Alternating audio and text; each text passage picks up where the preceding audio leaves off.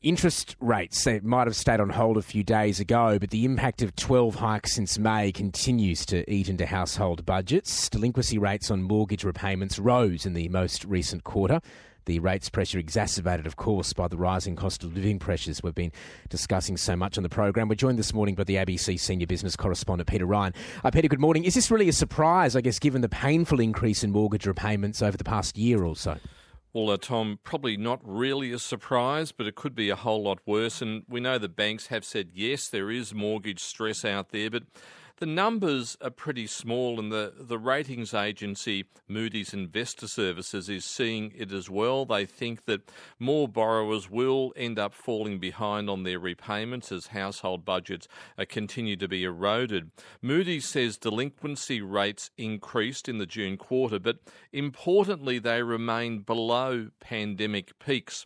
Moody says the share of prime quality home loans that were at least 30 days in arrears rose to 1.38% in the June quarter, up from 1.25% in March. Now, that might sound small, but when you look at the delinquency rates for what's known as non-conforming mortgages, that's loans to borrowers who have bad credit histories or poor credit histories, or where lenders don't have the same lending standards as the major banks, that actually rose on the non-conforming level to 3.98% from 3.84%. So the bigger risk there in some of those mortgages where people have been given loans and they haven't had the same standards as the major banks. Let's not forget what happened to the RBA this week, though. Michelle Bullock, of course, in her new role as governor. I mean, will these delinquencies continue to rise, even though the RBA is at least for now leaving those rates steady, of course, with this talk of Melbourne Cup Day now? Well, borrowers are feeling a little bit calmer, I suppose, but Moody's thinks delinquency rates will continue to rise moderately over the rest of 2023. There's this lagging effect as the successive rate rises begin to hit. And even though the RBA has paused, we're talking about steep interest rate hikes from May last year of 4 percentage points up from zero, which have considerably raised mortgage repayment costs.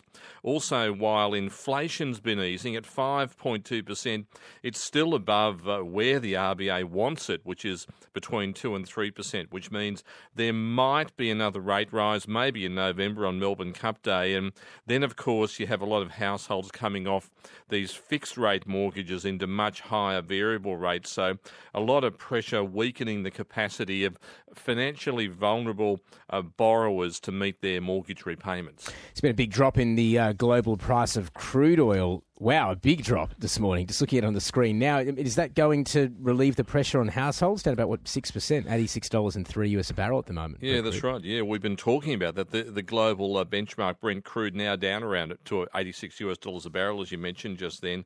A big fall from last week, down about $10 a barrel.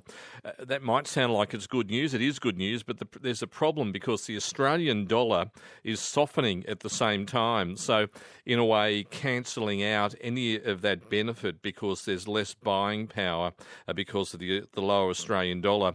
Now, as always, this is about demand and supply, and futures traders who are in the business to take these big bets to make money see less demand as the global economy slows, and demand for what's known as finished gasoline, which is pretty much petrol that's ready to be put into petrol tanks of cars and trucks, etc.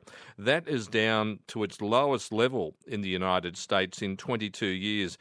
You've got recent economic news which is mixed, and there are growing headwinds about a global slowdown or a recession, which means less industrial production and, of course, lower demand for oil, which means the price is falling. We're in the midst of a bit of a bumpy ride on global share markets, Peter. That's why I've got you there. What can we expect today? Well, Wall Street's closed in positive territory, or it's heading towards a positive close after yesterday's sharp falls. Locally here yesterday in Australia, the All Ordinaries Index closed at an 11-month low. Investors pretty worried that the Reserve Bank remains hawkish about interest rates, worried about potentially another rate rise. And stronger than expected economic data in the United States. That's where you've got good news being bad news. Has US investors worried that interest rates there will stay higher for longer. We're expecting the local shares in Australia to open around about 0.5% higher later on this morning after yesterday's sell-off, but no doubt expect more volatility in the days and weeks ahead. Peter, thank you as always for joining us. It's the ABC Senior Business Correspondent Peter Ryan there.